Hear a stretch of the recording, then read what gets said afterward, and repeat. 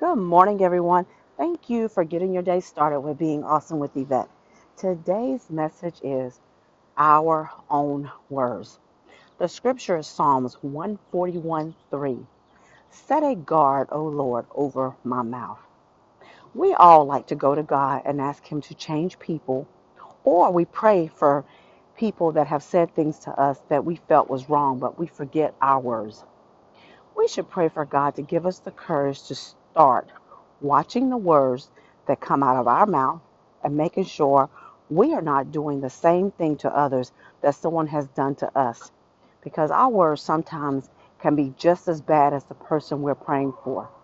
Starting today, let's focus on our own words that we say. I really hope this message was uplifting and encouraging for you to want to change and do the will of God.